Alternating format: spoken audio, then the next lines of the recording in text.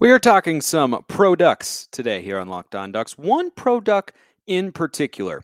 Does Marcus Mariota deserve another chance to start in the NFL? The answer, I believe, is yes. And Oregon men's basketball, they're playing in the NIT. Why would they play in something that's not the big dance? I think there's a reason, a couple actually, and some good things that can come from it. All that coming up today on Locked On Ducks. Here we go. You are Locked On Ducks, your daily podcast on the Oregon Ducks, part of the Locked On Podcast Network, your team every day.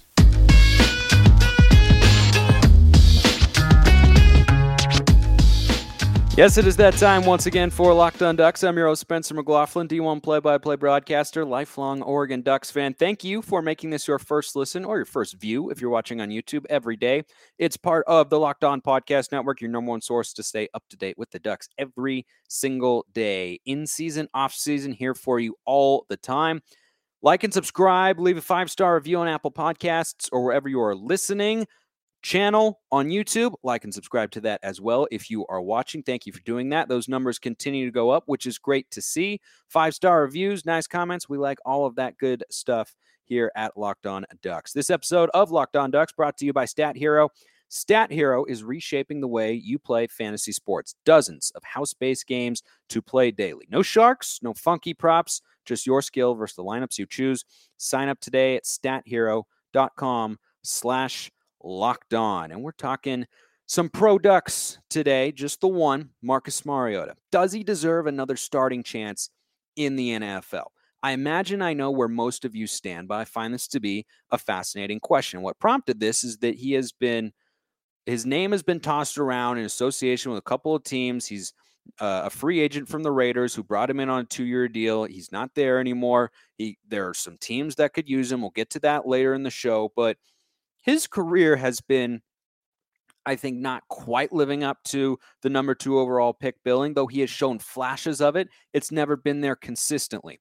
But when he was in Tennessee, and you look at the consortium of coaches and coordinators that he had to go through, it might not be all that surprising. And a critic might say, well, he wasn't able to just carry a bad team, into consistent success. The number of guys who have done that in my lifetime as a sports fan, 2.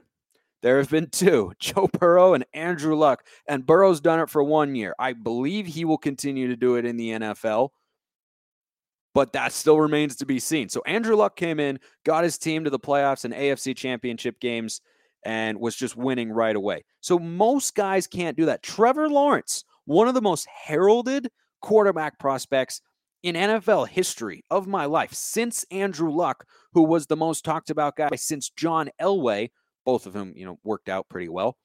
Trevor Lawrence couldn't fix the Jags because they didn't have a good head coach, they didn't have a good roster, and the roster moves they've been making lately, not very good either, paying a bunch of money to some pretty mediocre wide receivers. Don't understand any of that. Best of luck, Trevor Lawrence. When Mariota was in Tennessee, he had a really high level of incompetence when it comes to organizational structure around him. He was never given an elite array of weapons, a great offensive line, a tenacious defense, a really good running game, or elite coaching. He went through 3 head coaches while he was there and 4 offensive coordinators. The first 2 head coaches he had, Ken Wisenhunt and Mike Mularkey. You haven't heard those names in a while. You know why? Even if you're an NFL fan, they've been out of the league since 2019. Haven't been in it. Mike Vrabel got there the last year, and he replaced him with Ryan Tannehill. That ended up working out for the Titans. Clearly the right move. I'm not here to say that they shouldn't have done that. It's clearly been the best thing for both parties. But Mariota is going to look for a similar sort of resurgence in his career. And I think it was kind of doomed to fail now that you look at it in retrospect when you consider those were his head coaches. His first 2 offensive coordinators were guys by the name of Jason Michael, who in 2 years went 5-27, least successful OC in Titans history. He's now a tight ends coach for the Eagles. So he wasn't their OC, had disagreements with the head coach, was let go, scooped up by another team to be their offensive coordinator. No. He's a position coach now. Terry Robisky also had to go back to being a position coach. He coached the running backs with the Jacksonville Jaguars, who let him go? The Jags. Yeah, in 2020, they let him go. Has been out of the league since. Those were Mariota's first two guys crafting him as an NFL quarterback, shaping the way that he reads defenses, sees the field, makes reads, and those were things that he definitely struggled with while he was in Tennessee, in addition to not being able to throw the deep ball consistently. So I think that really set him back a pretty good ways. Then he had Matt LaFleur, who he only got for one season, and has gone on to be a very good head coach with the Green Bay Packers. And full credit there for LaFleur. Being a head coach is hard, though his quarterback is Aaron Rodgers, one of the best we've ever seen play the position. So that's just worthy of note. And Arthur Smith worked with Mariota for half a season before Tannehill came in midway through, and Vrabel made the switch. So it wasn't exactly a hub of stability. And that translates well into the argument for why he should be a starting quarterback. I'll tell you more about that after I tell you about Stat Hero. I love March Madness.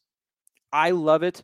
It is my favorite sporting event on planet Earth. You know that if you watch or listen to the show every day. Thank you for those who like and subscribe, continue to follow along. I know that you're there, and I appreciate you.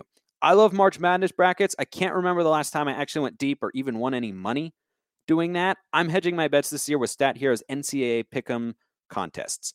Stat Hero's NCAA single game pick'ems pits the star players against each other in an amazing hybrid between fantasy and sports gambling. In addition to their pick'em games, they also have dozens of lineups you can comb through to take on head-to-head. They simply post sets of players for you to take on with a set of players you get to choose. You're in control. Stat Hero is the easiest and fastest way to get your sports action fix. The simple, sleek gameplay will have you playing in minutes. This is what daily fantasy was meant to be. Go check out Stat Hero today. So Mariota deserves another chance. That's my position anyway. And is he ever going to be an elite quarterback? Probably not in the NFL. And there's valid criticism out there about Mariota. We have to be fair and honest as Oregon fans. I know he's the best player in our program's history, but doesn't mean we shouldn't be fair. He had a chance to lock down the job. And though there was a revolving door of coaches and coordinators, he was not able to overcome that. And some quarterbacks are able to, most are not. And it's hard to argue with the fact that the Titans made the right decision to move on. Tannehill's been a really good quarterback. They get him at a reasonable price, a very reasonable price. I'd rather have Tannehill at the figure he's getting paid by the Titans than Dak Prescott at $40 million a year, any day of the week. But just because Mariota wasn't able to find that success in Tennessee does not mean he isn't worthy of another starting job. The best example of that, by the way, is the guy who replaced him, Ryan Tannehill, who was in Miami, was a top pick in the NFL draft. I think he went, I want to say 7th overall, somewhere in the top 15. He was a first-round pick, and he had Adam Gase as his head coach. Adam Gase. That's not good. Not good. You know, and I just, when I look at the parallels there are a number of them. There are a number of them, and I just think that Mariota, if he's able to get to the right situation, he could be able to find that second wind in his career and have a number of years where he's a successful starter in the NFL. Is he ever going to be an elite NFL quarterback? I doubt it, right? I mean, at this point in his career, he's just not going to be able to get there. Could he have been there had he gone to a better situation? Maybe, but I think that the ceiling on him was a little bit lower than the number 2 overall selection when he initially came out. And that doesn't mean he isn't good. Doesn't mean he can't be good, but was he ever going to be a top 10 quarterback? You know, based on what I saw in Tennessee, the answer to that question is no. He wasn't able to get through his progressions very well all the time. He could lock onto one receiver, and his deep ball was just never consistent enough. And he has a good arm, but he doesn't have a great arm either, though his mobility is certainly elite. But at the end of the day, quarterback is about how you throw the ball, and he was inconsistent with that at times. Is he capable, though, of being a serviceable, solid starter in the league for a few years to keep a team competitive, right? Establish a culture, make them attractive for free agents. Can he do that for several seasons while a team looks for their franchise guy? Yeah, I think so. I think that is 100% possible in today's NFL, which is a very quarterback offensive friendly league.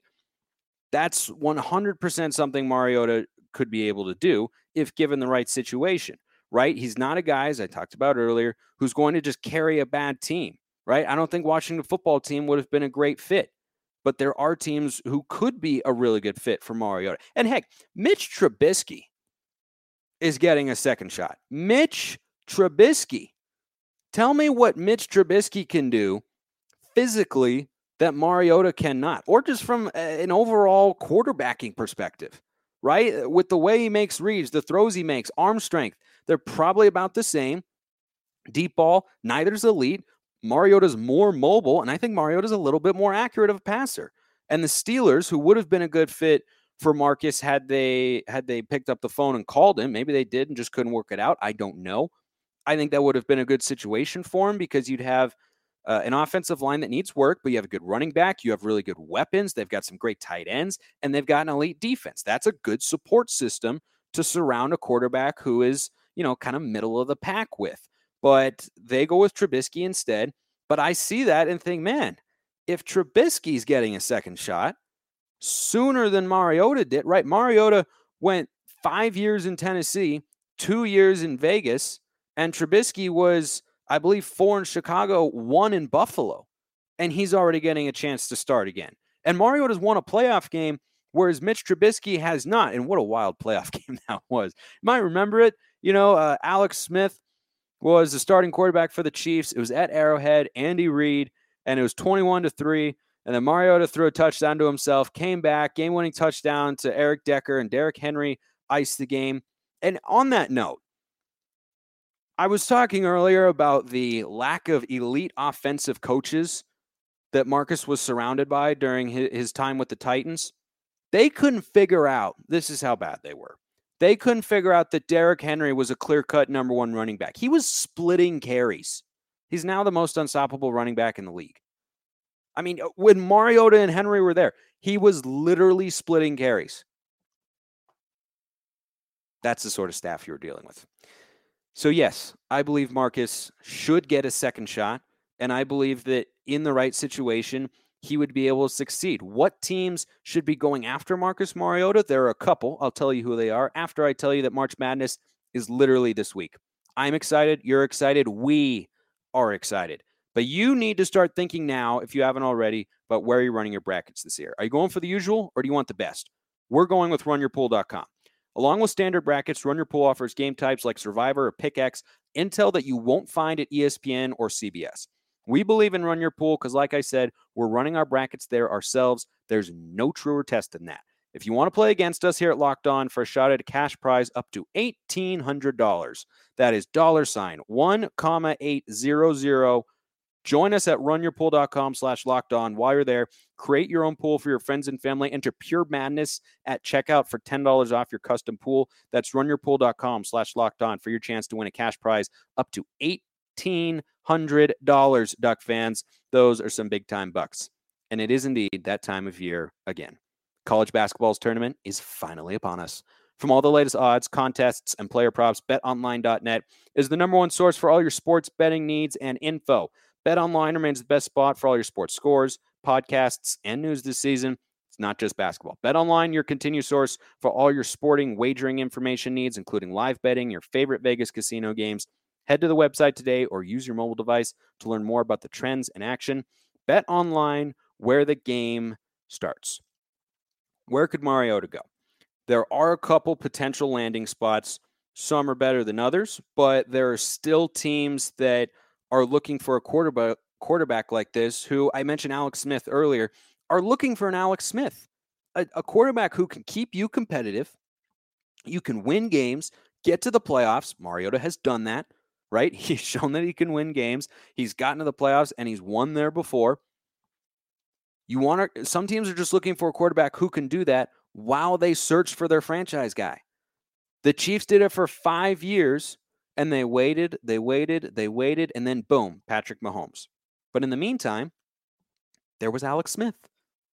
And they still won the division every year. And they got to the playoffs. And they had some crazy playoff games. The Colts had a wild comeback against them. The Titans were, down 21-3, came back to win. But the Chiefs were a good team for several years. And Mariota if he were able to find a role and an offense that works with his skill set, or he just needs to really connect with an offensive coordinator. I don't think he's done that yet. He could absolutely be that sort of guy for a franchise. Long-term franchise guy? No, probably not.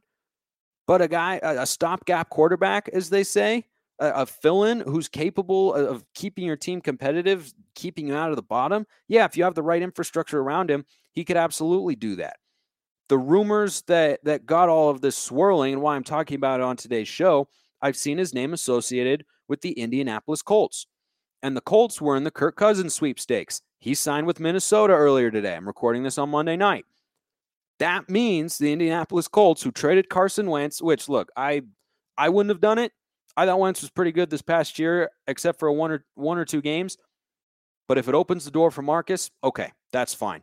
Because like many of you, I love watching Oregon players on Sundays, and that's nowhere is that more true than the quarterback position. Herbert and Mariota, guys, I'm watching all the time, right? I mean, when Mariota's been a backup the last couple of years, anytime he got into the game, Oregon Twitter was just sending out widespread that Michael Scott gif of the office of, oh, okay, oh my God, it's happening.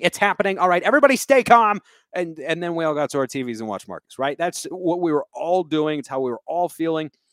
The Colts would be a nice place for Mariota to go for a couple of reasons. Number one, good offensive line anchored by Quentin Nelson. Number two, really good running back. Jonathan Taylor, elite. So Mariota wouldn't have to carry the offense the way he kind of did in Tennessee. He could be a little bit more of a complementary piece, which would serve him, I think, very well from a quarterbacking standpoint. The weapons they have, solid, not great. Would be nice if they could add another wide receiver. They've got Michael Pittman, T.Y. Hilton, usually some solid tight ends, but one more wide receiver in there could work. They might have added one this offseason. I haven't kept up with all of the Colts' moves to this point, but the defense is pretty good. He would be reunited with the fellow product DeForest Buckner, who is just an absolute terror on the defensive line. He and Armstead, man, they're as good a defensive lineman as you can find in the NFL. And the fact that they were on the same line in college at Oregon, not really fair. That's why the team got to a national championship game. It was part of the reason anyway. But anyway, moving on. There's one team that I really want him to go to. I'll save that for last. The Steelers would have been a good fit. Talked about that a little bit earlier. They go with Trubisky. Okay, but that just reinforces my belief that Mariota could start again in this league, at least for a few years, if Trubisky is going to get a real shot there. He has to beat out Mason Rudolph. He's a more talented quarterback than Rudolph. The Giants, I think, are a dark horse for a couple of reasons to sign Marcus Mariota. Number one, Daniel Jones is not that good, so they might want to switch quarterbacks midway through the year if Giants fans start booing him, which they could. New York fans are tough, man. They're tough. That's how we do it in New York. I apologize if that was a terrible accent, but that is kind of how they do it in New York. Number two, they're trying to light a fire under Daniel Jones and find the right combination of pieces, and they've got a new coach. They're trying to figure out if they can make him click. Bring in a guy who's started in the NFL, who's won a playoff game where Daniel Jones has never been before, and maybe that will be a spark for him mentally to get closer to his ceiling. That's why the Giants could make some sense. Selfishly, I want him to go to the Seattle Seahawks. I'm a Pacific Northwest sports fan through and through. If you know me, which some of you do, you know that that's the case. I love my Blazers, love my Mariners, love my Seahawks. And I don't want to talk about it because many of you are saying, oh, didn't you just trade Russ? Yeah, they did. I don't want to talk about it. Here's what I do want to talk about. Mariota could be a fill gap quarterback for the Seattle Seahawks. Is it a perfect fit? No. You'd have DK Metcalf throw the ball to. They've got good tight ends now. They just traded for Noah Fant and signed Will Dissly to a contract for reasons I can't explain at all. The offensive line, might need a little bit of work. Running backs, just okay. Defense is not great either. But there's some good weapons that Marcus could have there to throw the ball around to. Tyler Lockett, DK Metcalf, and the tight ends. And you know what? Not that the NFL needs a ratings boost, but I tell you what, Seahawks games, number of viewers in the Pacific Northwest area would go up off the screen if you put Marcus Mariota in a Seahawks uniform. I've never had that happen before, where someone who I rooted passionately for 3 years in college goes on to play for my favorite pro team at the quarterback position. That'd be pretty awesome.